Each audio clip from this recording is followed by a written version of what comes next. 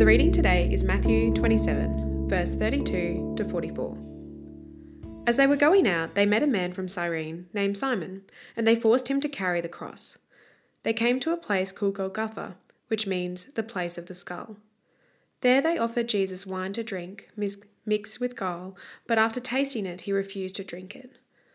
When they crucified him, they divided up his clothes by casting lots. And sitting down, they kept watch over him there. Above his head they placed the written charge against him. This is Jesus, the King of the Jews. 2 rebels were crucified with him, one on his right and one on his left. Those who passed by hurled insults at him, shaking their heads and saying, "You who are going to destroy the temple and build it in 3 days, save yourself. Come down from the cross if you are the Son of God." In the same way, the chief priests, the teachers of the law, and the elders mocked him. "He saved others," they said, "but he can't save himself. He's the King of Israel. Let him come down now from the cross, and we will believe in him. He trusts in God. Let God rescue him now if he wants him, for he said, 'I am the Son of God.'" In the same way, the rebels who were crucified with him also heaped insults on him. It was common for prisoners who were condemned to crucifixion to have to carry their own cross to the place of crucifixion. As they carried the cross, they were paraded through crowds of people as a symbol of the power and might of Rome.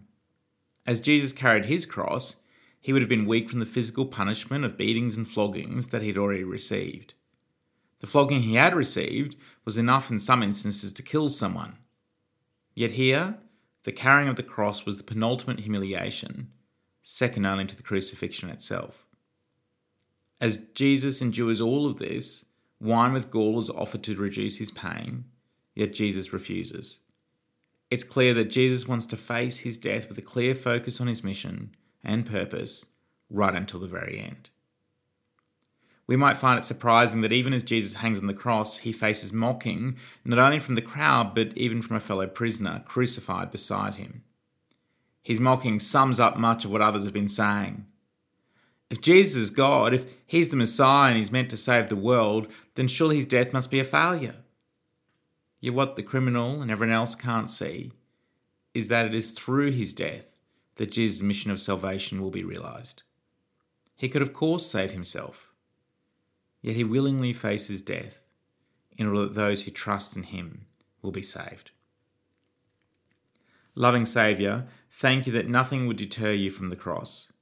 Thank you that you endured all agony and humiliation, that through your death we might receive eternal life. Please help us to be inspired by your example, especially when we face mockery for our trust in you. May all of our identity and strength be in you and you alone. Amen. If you have any questions or would like to find out more about our church, visit stbarts.com.au.